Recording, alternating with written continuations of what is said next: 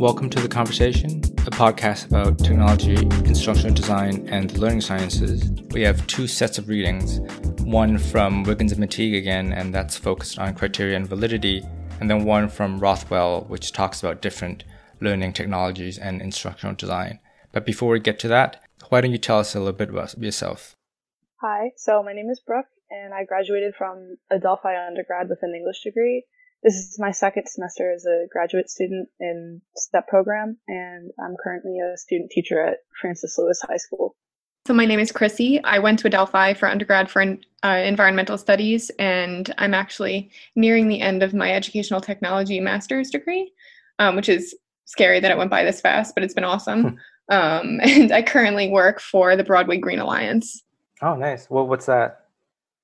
It's a really interesting organization that basically works directly with Broadway and the theater community and its patrons to be more environmentally friendly. And ironically, we use social media to reach a lot of people. So this is a really great topic for me for this week. So really exciting. I didn't know them to be a group that is known to not be environmentally friendly, I guess.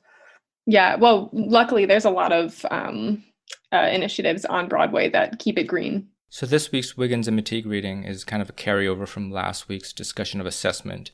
We read about criteria and validity. And then you have the Rothwell reading on different instructional technologies and what things you can do with these different technologies, different kind of interactions, different kind of instructional design models and approaches. But let's start with the Wiggins and Mateague reading. What did you think about this reading? I've actually been focusing a lot on feedback lately and giving formative feedback in my observations in student teaching. So I found the article to be really helpful in kind of staying away from the holistic approach, because I feel like my cooperative teacher right now really focuses on giving an overall impression and not giving too much feedback. She really harps on the idea that if we give too much feedback, we can either feed a student's ego too much, or we can actually damage it if they feel as if they're not giving enough.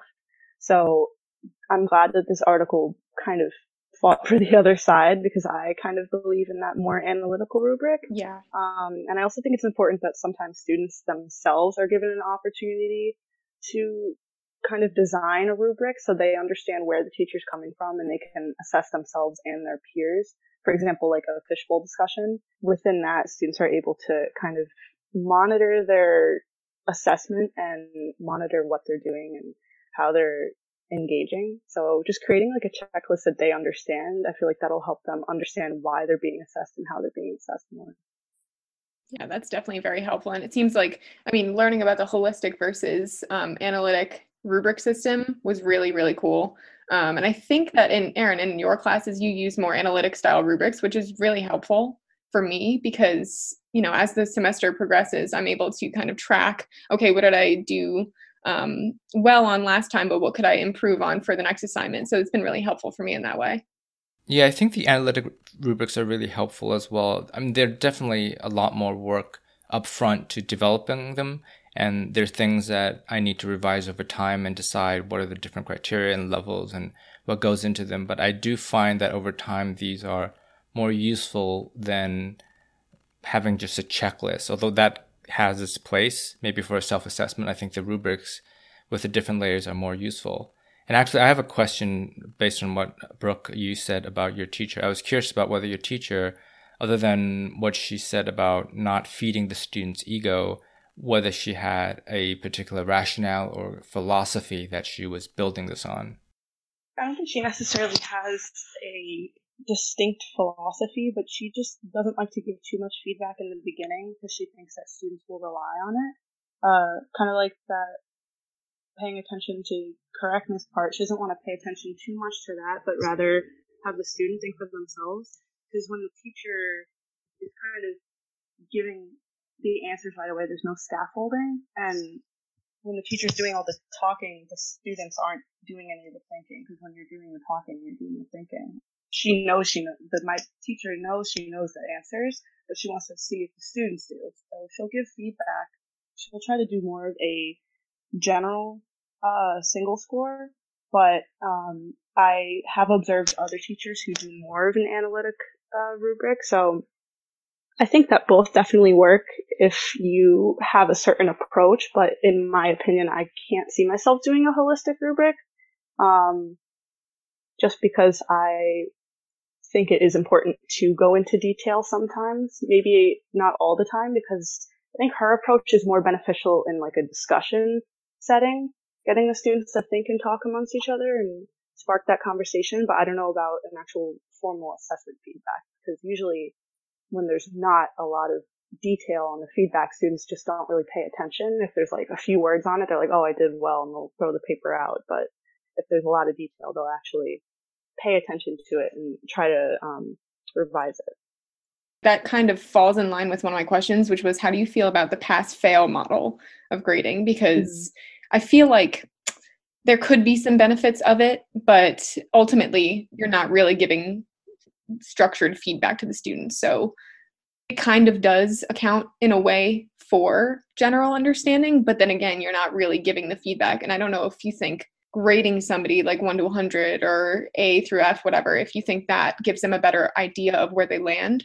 I've never really been a fan of pass-fail, even when it's been like, whether it's higher education or college, when it comes down to the even smaller classes, I don't like that because I don't feel like I've actually done anything. I kind of just feel like I passed it, like I didn't really put a whole, even if I did put a whole lot of work in, I feel like it's not being recognized. It doesn't feel as productive. And some people like it because it gets rid of that letter grade or number grade that students find kind of scary. But yeah, like daunting.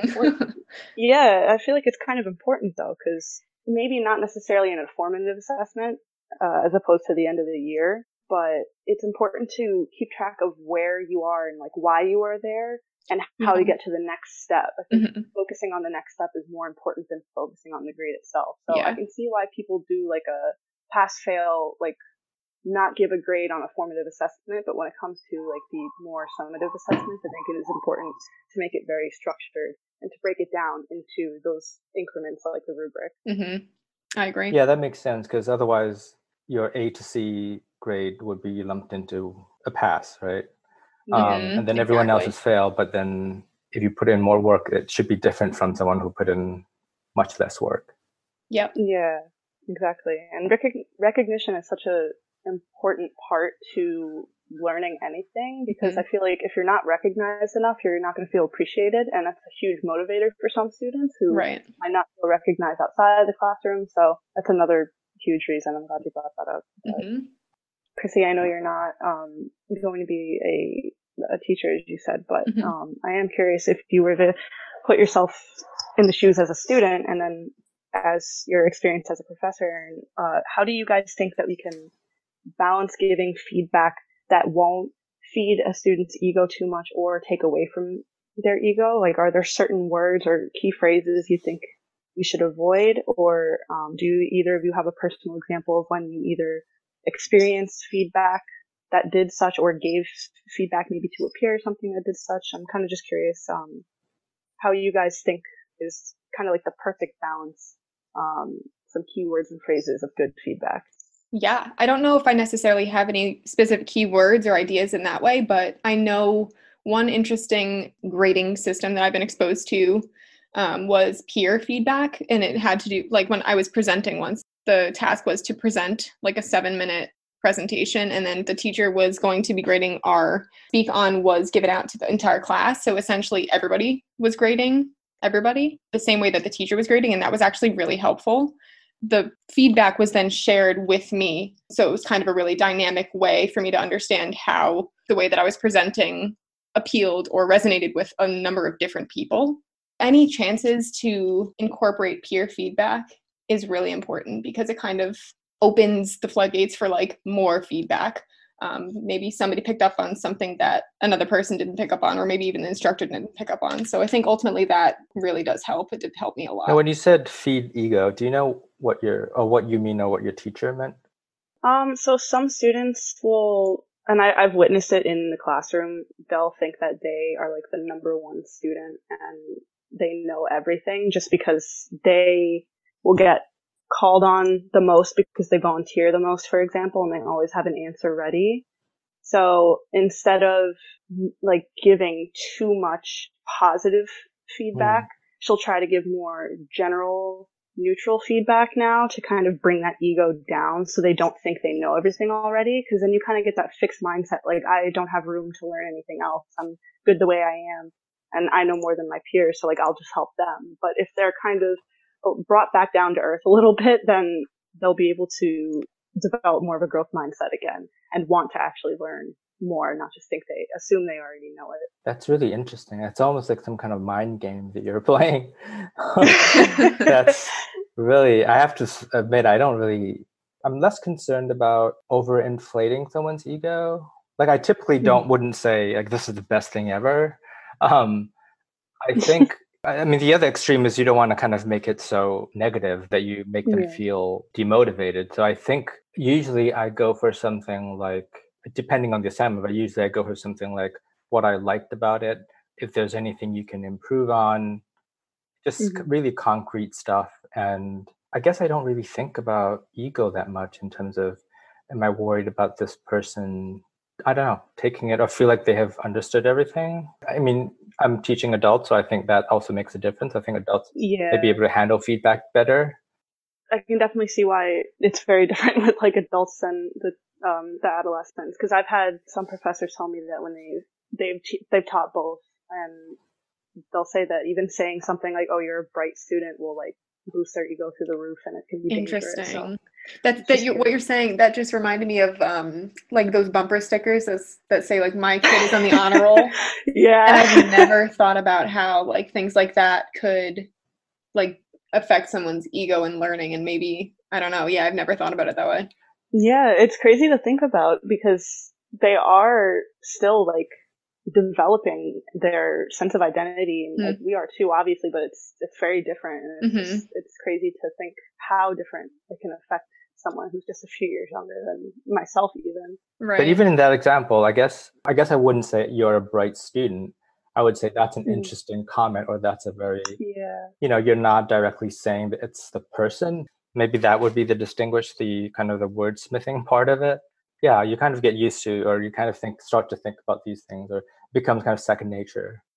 I guess you could always set it up too in the way that like, yep, you're doing well, there's always more to learn, that kind of thing too. So like, so as to encourage everybody to continue learning and continue exploring this idea that maybe they think they have down, because we can always learn more about everything. Some of it is also just with wording.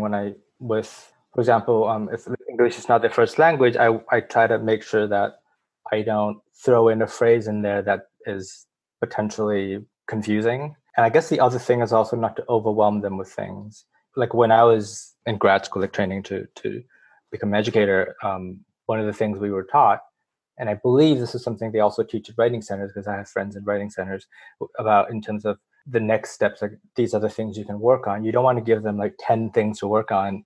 You want to give them like the 3 most important things. And if they can just work on those 3 things, that's great. But if you give them like a list of things, then it becomes really, again, demotivating, Right. Yeah. Totally. There's definitely a strategy to feedback.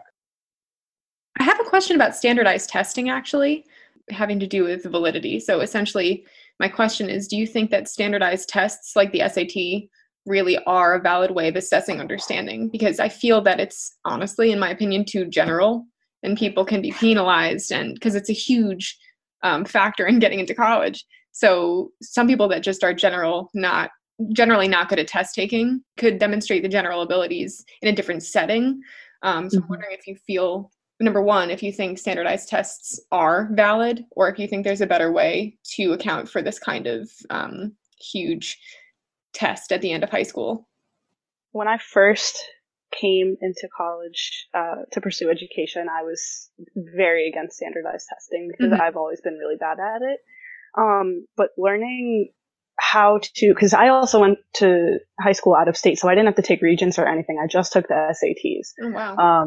So when I came here and learned about Regents and stuff, and everyone was saying you have to teach your students how to prepare for these tests on top of, or AP exams also weren't offered in my high school. So I had to learn all of these. Oh, wow. Learning how to like integrate them was really overwhelming. But I realized that if we're focusing on the standards,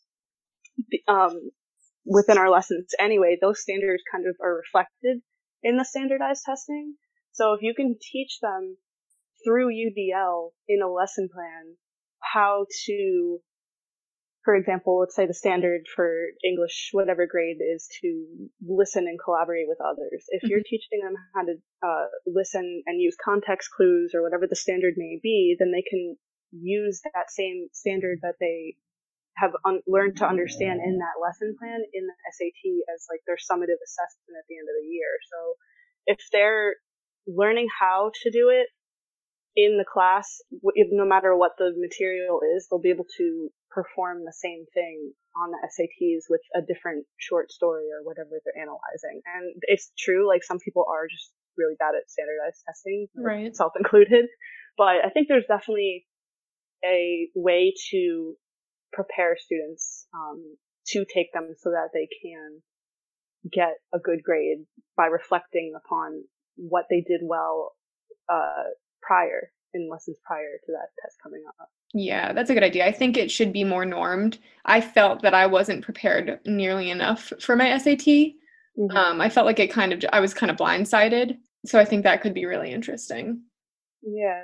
I mean, it does come down also to different teaching styles and different subjects, since it's so many subjects into one. But I think for myself, for English, it's a lot easier because it's just identifying and vocabulary and whatnot. So I think it's a little bit easier with English. But, yeah, there's a more of an opportunity to get creative with the English component, which honestly was the easiest part for me. I mean, I'm personally not a fan of standardized testing. I think even with SAT, I mean, you asked about validity. I think it's valid for something, but I don't think it necessarily tells you everything you need to know about, I mean, SAT is for college entrance exam, right? So about a college student, which is why SAT is only one thing you look at. And also, I think universities, more and more universities are de-emphasizing the SAT, right? You know, I don't know. It's a huge component of some scholarship models, which is like you have to get this on the SAT to be considered for scholarship for a lot of schools.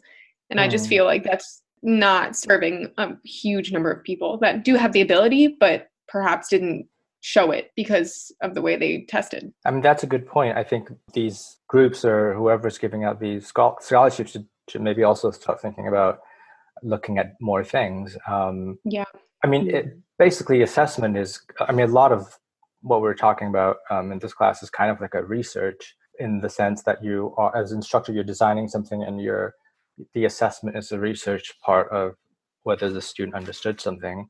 And I think it was last week in the Wiggins reading, there was the continuum of assessments or something like that, right?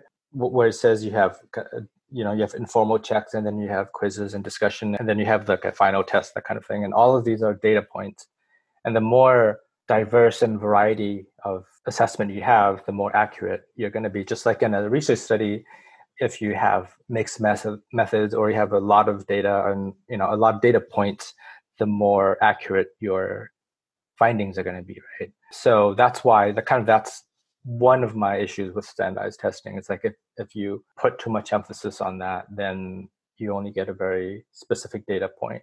I also studied under a professor who did research on children and reading tests. There's a great book called Children Reading Tests by Clifford Hill and Eric Larson, and he was showing, so these were I think they were sixth graders or third graders, one or the other, giving them just reading passages and then multiple choices, and having them talk through their choices and showing how much of a cultural bias there is between the test and the interpretation.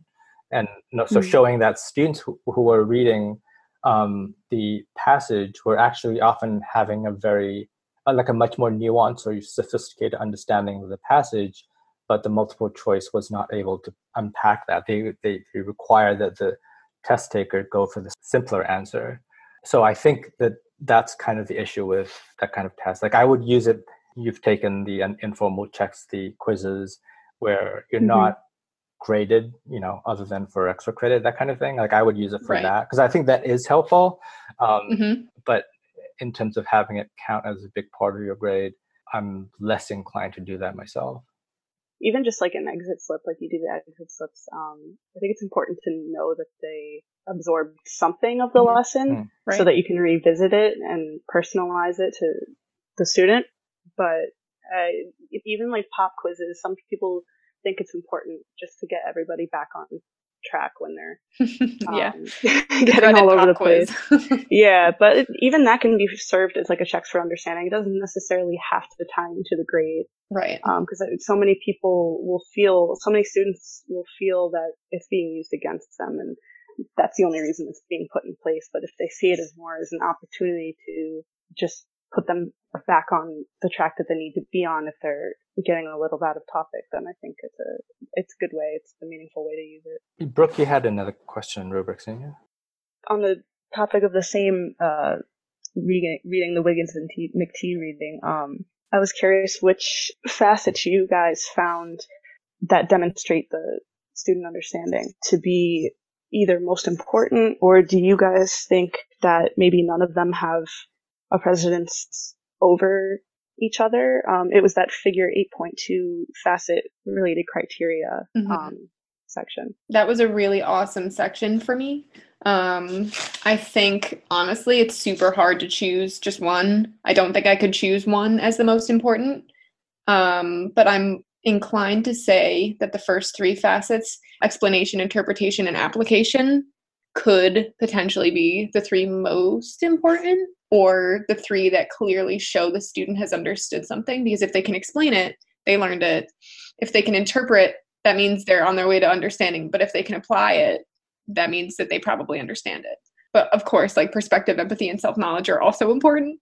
So I don't know if I could choose one or three. I mean, it kind of depends on the subject, but I would say, and there's also like a quantity and quality question. So like, I think you can argue that self-knowledge is the most important, in that if students are able to be constantly aware of their learning, like where they are, what they understand, what they don't understand, that's really important because it kind of helps them map their own learning.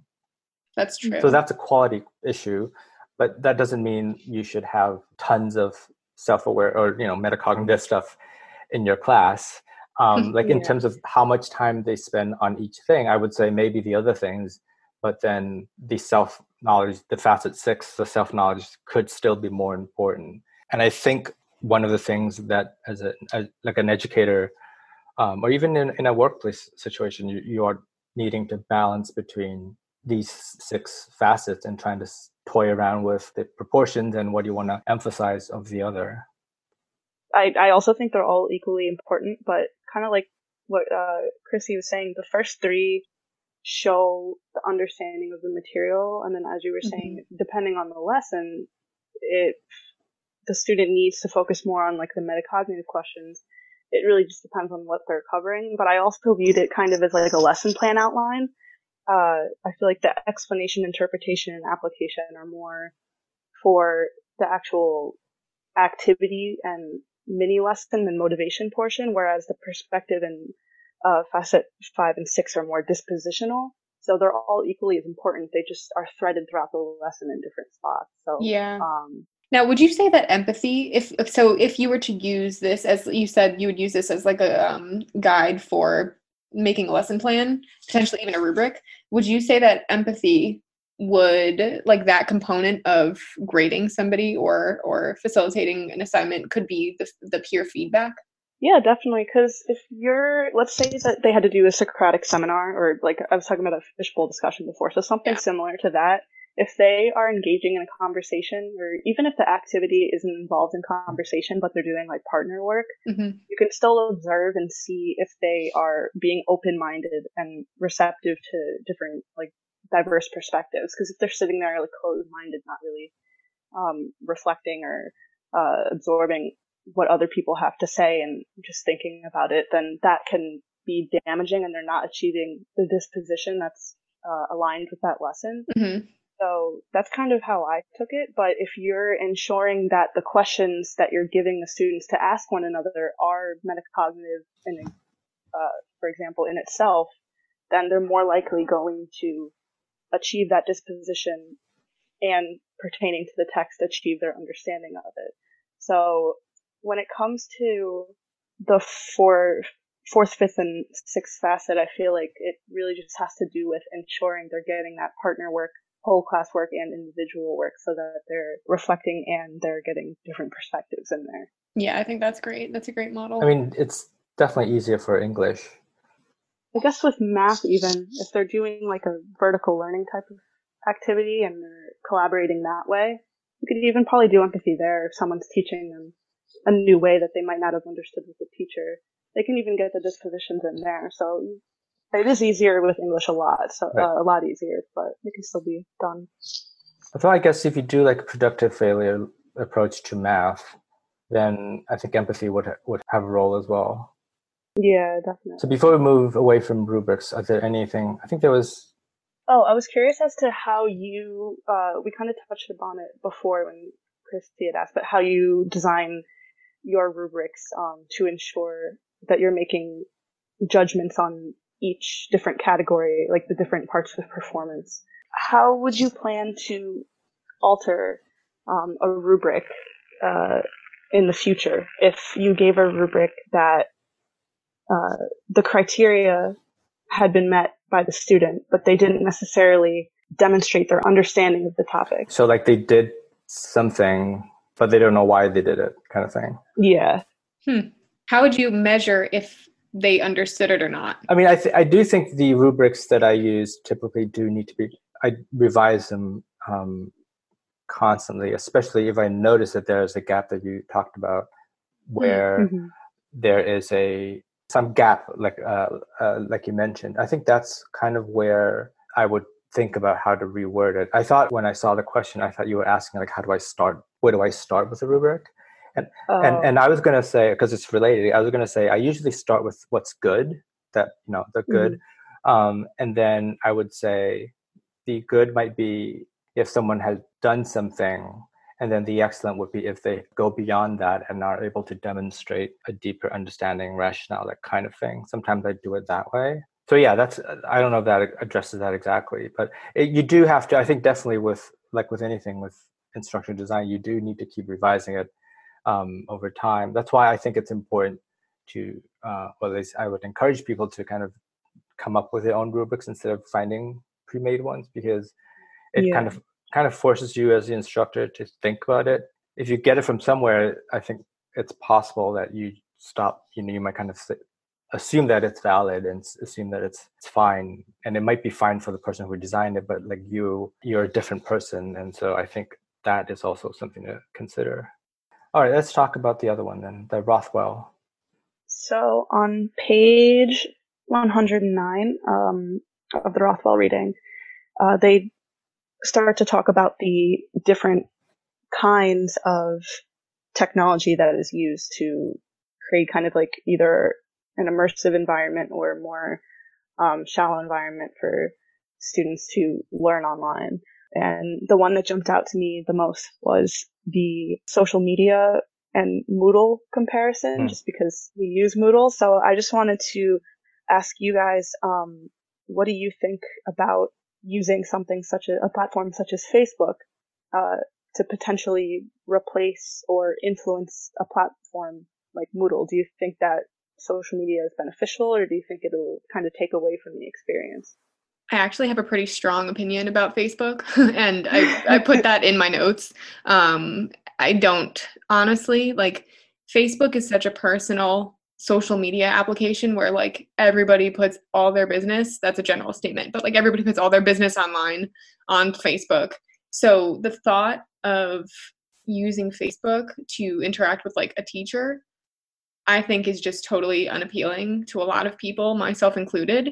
And it's so funny because before I read this article, I was talking about the case study idea that I have in the slides for this week. And I was so I used to work hourly for the Learning and Writing Center. And the task was to get students involved outside of the classroom on social media. And it proved to be very difficult to do. And I just don't have an answer as to why. And I think it has something to do with this very personal platform that is Facebook. So I don't think Facebook is the platform for this. I definitely get where you're coming from, especially because, well, if I were to use Facebook, if I had to, I would definitely ensure that they're making original accounts so that they're not getting distracted with like separate personal life social networking. But even then, there's still so many distractions, and advertisements is like a huge issue with Facebook right now. Agreed. And getting everyone into like a political frenzy. I would just want to stay as far away from that as possible. Oh my God. Unless I were teaching like a politics class or something, I can't see myself using something like that. Yeah, I mean, I totally understand that the portal itself is appealing and kind of mimics that of like a forum. I totally get that, but at that extent, you might as well just create a Google portal, because we at Adelphi use Google Suite for the email system, so we have the ability to create that kind of portal. But if we're creating a portal, we might as well use Moodle. So that's my opinion with that kind of use of social media for engagement in the classroom. But I do feel like Twitter is a really good social media tool to use for education. And we used Twitter actually in Dr. Grande's class, the digital literacies class in the spring.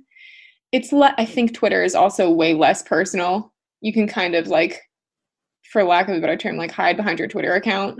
Yeah. And Twitter is basically at this point just like a fact sharing and an information sharing platform.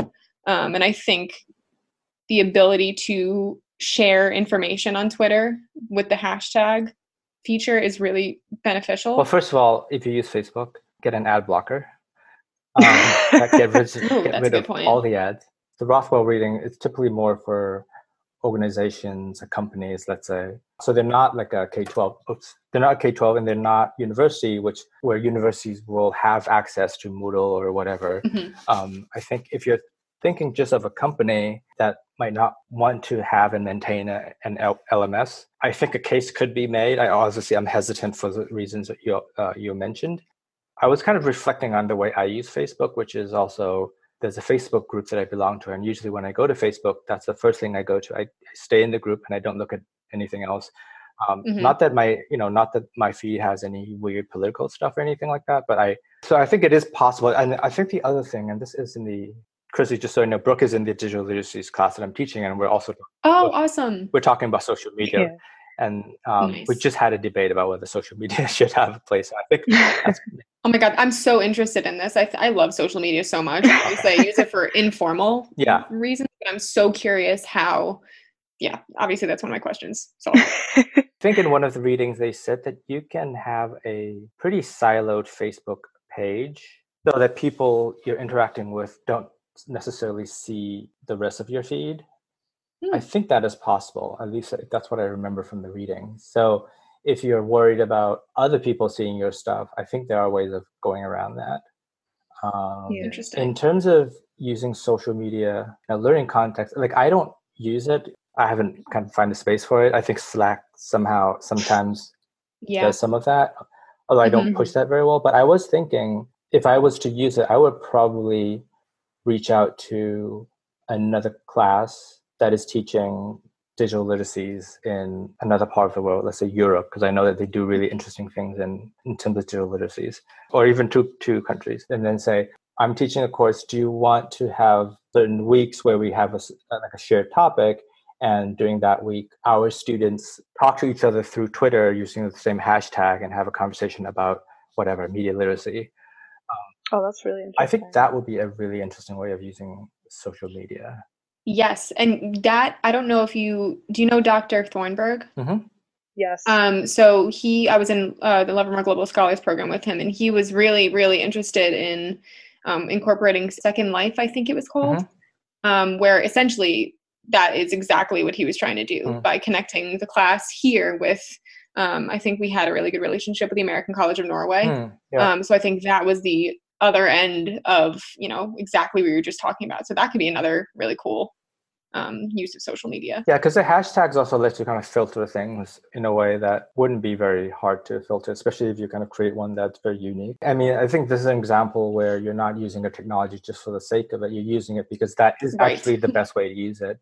Because you can't, like in Moodle, you can, but it will be very complicated adding 30 other students from another part of the country into Moodle. Right. That creates a lot more problems than just using Twitter or whatever social media. So I think usually when you think about what technologies use, it's always good to think about, is this the best thing to do? And why am I doing it? In your experience, what has been the most successful use of social media in the classroom?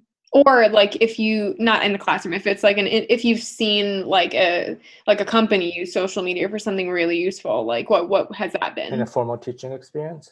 Yeah. I mean, in the digital literacies class, we just read an article, a recent article, in fact, on Twitter. I can send it to you. They provided some interesting instances. Brooke, I don't know if you have any thoughts. Like the one that sticks to me is when a class was using a hashtag and that somehow got experts outside involved into the conversation. Kind of thing. Cool. It's really interesting. I mean, I think instances like that are really good to read. I don't know how often it happens though. I've totally experienced that when I was actually in the digital literacies class. We created a Twitter account and our task was to tweet like two to three times a week about something relevant or something that interested us. And I know how to use Twitter. So I was like using hashtags and like researched a bunch of hashtags that were used specifically in the educational technology community by pretty much professional people or people just in the industry who aren't in school. And I remember getting a lot of tweets and retweets and comments, not a lot, maybe like 2, but for me that was a lot, from people saying, oh, this is really great, check this out. So I think, like you said, that's a really great way to actually make solid connections with people from all over. Even what you guys were discussing before, I know you had mentioned the Dr. Thornburg, like the global communication, anything related to that, I feel like it's a really, like, obviously you have to be a little cautious and maybe make separate profiles so that there's not too many distractions going on. But I think that's a really good idea, especially just to communicate globally and get networking in there, because that's something that could last outside of the classroom too for the students if they wanted to pursue it afterward. Yep. Chrissy, did the instructor monitor or address or talk about these hashtags of these conversations, or was it? I don't think the hashtag specifically. I think ultimately the goal was to connect with each other on Twitter, and to share interesting things with each other. We had one hashtag for the class where we would all be able to like connect and look at the stuff that we shared through. But I decided to, use other hashtags as well. I mean, I was thinking, like, if it is, as an instructor, if you want to monitor it somehow, there's an application called Zapier, Zapier, that is like an automated thing. It's like a thing that plugs in with any number of apps. And I think you can have one that tracks a certain hashtag. So if you have a class-specific hashtag, you can say, anytime someone uses this hashtag, put it onto a Google spreadsheet so that someone tweeted or something like that. If you wanted to do that without having to track it individually. So like clicking on the hashtag. That's interesting. Yeah, I don't know if that was used, but maybe it was. There are little things like that could help. I'm curious. I was having a little trouble distinguishing the difference between passive, limited, complex, and real-time interactions in e-learning. If you could expand on that a little bit. Some of them seemed similar to me, and I was having trouble figuring out what real-life examples would be for those types of learning environments. I think I would probably put this more on a continuum than on like discrete levels, because I think it makes it look like they're a lot more different than they really are. That's what it seemed like to me. Okay. So I mean, I think your instinct is right. I think on the one end you have kind of the degree of control and immersion that the learner has, and then on the level 4, what they call the level 4 would be a lot more immersive. Second Life might be part of that. Something. Yep, that's what I was thinking. So I mean, I wouldn't worry about, like, you're not going to get a question like, is this a complex or a real-time interaction? Okay. To me, those kind of distinctions are not that important. But more important to think about, like, to what degree or what affordance this learning environment has. Okay. There was one quote that discussed the disadvantages of, on the same topic, the like levels of creating an online course. And it basically said the more in-depth you go, the more time and even cost it could take. One quote that stuck out to me was 1 hour of teaching could need 100 hours of development. So as the professor of an online course, I'm just curious, how long roughly did it take you to develop let's say like one lesson plan? And do you think it would level out with the time it would take for you to develop an in-person lesson plan? I wasn't sure what they counted towards the time. When you think about like the cumulative time versus designing something from scratch, there's also a difference between like for this course that I've taught before, do I count the time I already put in, or do I just count it towards what I had to do to get this class into effect? So that's kind of one side of it. I also was wondering, not to deflect your question, but I was also wondering 100 hours. I'm assuming you mentioned it because it sounds like a lot. But I was thinking, like, if you ask a teacher how much time they put in, I don't think that's like unreasonable amount of time. Like, I think if you add it up, it'll add to that pretty easily. And I was also trying to thinking like 100 hours in an 8-hour week is like less than 2 weeks, which is not that much time. Also, the other thing is I don't know whether the time it takes for me to build something into Moodle, let's say, because Moodle can be hard to deal with. Like the time it takes me to put something into a quiz, let's say, is time, but it's not like it's time because Moodle requires that much time. It's not so much. Yeah. I wouldn't say it's time well spent. And also with reading and picking the readings, I could read several things, and there might be readings I don't have you read, but that's also time. I mean, in general, I think the time I'll take their word for it. I think the point they have to make is when you get to the level, like all these levels are so silly, but when you get into the 700 hour to 1 ratio, I think they're considering like the programming time, like how long it takes to program. Because like in level 3, you're talking about simulations and games and kind of those immersive environments, right? And I think that seems reasonable. Like it would take a lot more time to program these things. And then the question is it worth spending that much time, 700 hours to teach a unit of something, right? So that's kind of like my takeaway. Like to me, like 100 hours doesn't seem like a lot just because of the amount of time I tinker with things. I think that's like another reason why it's super important to have teachers who feel that they're supported in learning how to be digitally literate.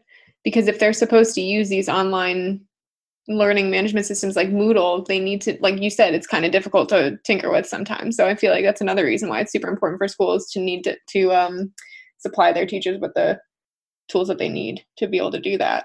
Yeah, I was just curious. I assumed that they were going to level out, but they made it sound so dramatic almost. I was like, wow, there's so much more effort that goes in. But I was just curious if it's actually just like the same thing, or because I can assume with like the embedding hyperlinks, etc., putting in the voice threads and everything. I feel like when teachers also put PowerPoints and stuff up just for the visuals and audio in the classroom, it's kind of the same thing. You're just putting it on a board as opposed to putting it in a Moodle page. I mean, it does level out in that I'm not kind of reinventing the class every time. The topics and everything, the flow, the sequence, all those things are kind of set that I could switch things in and out. So it does level up in that sense. Then the question is the other things that I stopped kind of spending time on like silly things that don't matter. Like I used to have like a different photo for every voice thread, and it's just like, this is not a good use of my time. I have to hunt for a photo that goes with a theme or whatever. Like, no. Yeah, that could take a long time. I'm not going to do that. I'm just going to the Creative Commons. Yeah. So it's also about like how do you spend the time. That's cool. There was a question somewhere on Web 3.0. Oh, yes. So I'm interested in if you think that we have entered Web 3.0 or how far off we are for it to be commonplace. Because I feel like Web 2.0 has been something that I've known or I've heard thrown around a lot since I've been in college, in grad school. But Web 3.0 is kind of a new thing for me, and it was new for me to learn about. So I'm just wondering how you feel about that. I don't think Web 3.0 has a very stable definition yet. I think the reason mentions that. I think if you think of Web 2.0 being more participatory, where the consumer producers have a closer relationship kind of thing, and then Web 3.0, based on their definition and the other ones that I kind of picked up on, is more about intelligent tools, right? Where you have some application that has a better understanding of what you're asking, that kind of thing, like intelligent assistance, all that stuff. So if that's the way it's being defined, then I think it's starting to. I don't think it's out there yet. Like in the online learning class that I taught, and I'm going to teach again, like I have students design a chat bot, which is basically something that can do like a Q&A and stuff like that. Yeah. That would be a very basic version of that. I know that there are people who like teach computer science, and they would have a chatbot that is like good enough that students actually don't know it's a chatbot. They think it's a TA. So I think that's also kind of out there. I think they're not easy enough for it to be like used by a large number of people. So I think maybe if those tools become more and more accessible, or as more and more people become familiar with programming, I think that could be, again, I'm not huge on these categories. Like I don't think they are that important in terms of like discrete categories and where we are and all that stuff. Right. I was a little confused at the section at first, but yeah, no, that definitely cleared things up, and I do agree. I think the 3.0 is what confused me the most, because I wasn't really sure exactly what it was, because I knew it was supposed to be the semantic web software and then the mobile and the immersive, but I think it was supposed to just be like, this is what's ahead, like this, it's always like advancing, this is what's next. That's what I gathered from it. I mean, they also mentioned augmented and reality and virtual reality, and I think that's also something that is largely a cost thing. It's not exactly cheap, but you can get a 360-degree camera. It's not thousands of dollars. It's a couple $100. So there you go. I mean, you can have something like that, and you can do something interesting with it. You can have people in simulations and put on VR glasses. And, I can see that being a really interesting experience for history. For like, again, it's more like, can you spend, and it kind of goes to the ratio thing that you brought up, Brooke, about how much time it takes to do something. And hopefully that's also like, if you think about how long it used to take to edit a video versus how long it takes now, you can shoot it with the camera. If the technology can simplify or become mass available in the same way, I think that would be really interesting. If you can imagine like plopping a student into a virtual environment. That kind of thing might be kind of interesting. And speaking, I think there is a virtual world of Pride and Prejudice or something. Oh wow. Interesting. Something really like cool. That. That's what I heard. Immerse yourself in learning. It's buggy though. It's buggy, but it's. But I mean, I can see that being an interesting way to experience a book. That's pretty cool. Or even a setting, if it's in a very foreign or bizarre setting. Yeah, I have seen. I haven't taken them, but my peers have taken them, and I've heard about them. Some courses, whether they're like a global course or not, they'll take like a virtual reality walkthrough of, I think there was one for Athens. So they went to like, and they just took a bunch of shots, and they basically made, when you go to Google Maps and you click on like the walkthrough, it was kind of like that. So it was more immersive, and they put like little dialogue boxes for the characters and stuff. So, it's crazy how advanced it's become, but it's really cool. Yeah. So before we go, I just kind of wanted to bounce some ideas off of you, if you can, about the podcast, which is like, this is the second time I've done this, and I have a lot of fun, but like next time, maybe to keep the podcast, but not have it like not to have students necessarily come on and talk, even though I think this conversation is great. I think it might be more interesting to talk to like a professor and make that. So obviously they're not in other words, to drop this as an assignment, to have a professor or teacher or whoever come in and talk less frequently, but also possibly to tie that into the case study. So I could have a professor come on and talk, and then that professor would maybe end with a case study, would talk about a particular situation that they are having. And then when you listen to it, or when the students listen to it, they would post it as voice third responses, let's say, and then I would put it into a follow-up episode, and then the professor would come back and say what they think of it. That would be really. I think that really that sounds cool. It's another creative way to get people engaged in something that they're learning. And I think adding the extra element of case study discussion would be super helpful as well. Yeah, just because I think this conversation type of thing would be really great for like a class like the Technology and Society class, where the topics are very complex and abstract and all that stuff. I think for this class, it's relatively straightforward. Like, you can obviously have a lot of conversation about it, but I feel like just to evolve it a little bit. Also, because we have the same topics every semester, and I'm not sure if that's kind of the most interesting thing. But yeah. I think for Tech and Society, it would be really cool having taken that class. Yeah, I think that would work better in that class than this one. Like, It was like totally conversation based the whole time, that class too. So that's like the perfect environment for it. Right. Well, I guess that wraps up our episode. Thank you both for coming on. And Thank you. yeah, have a good weekend. You too. Thank you so much. Thank you.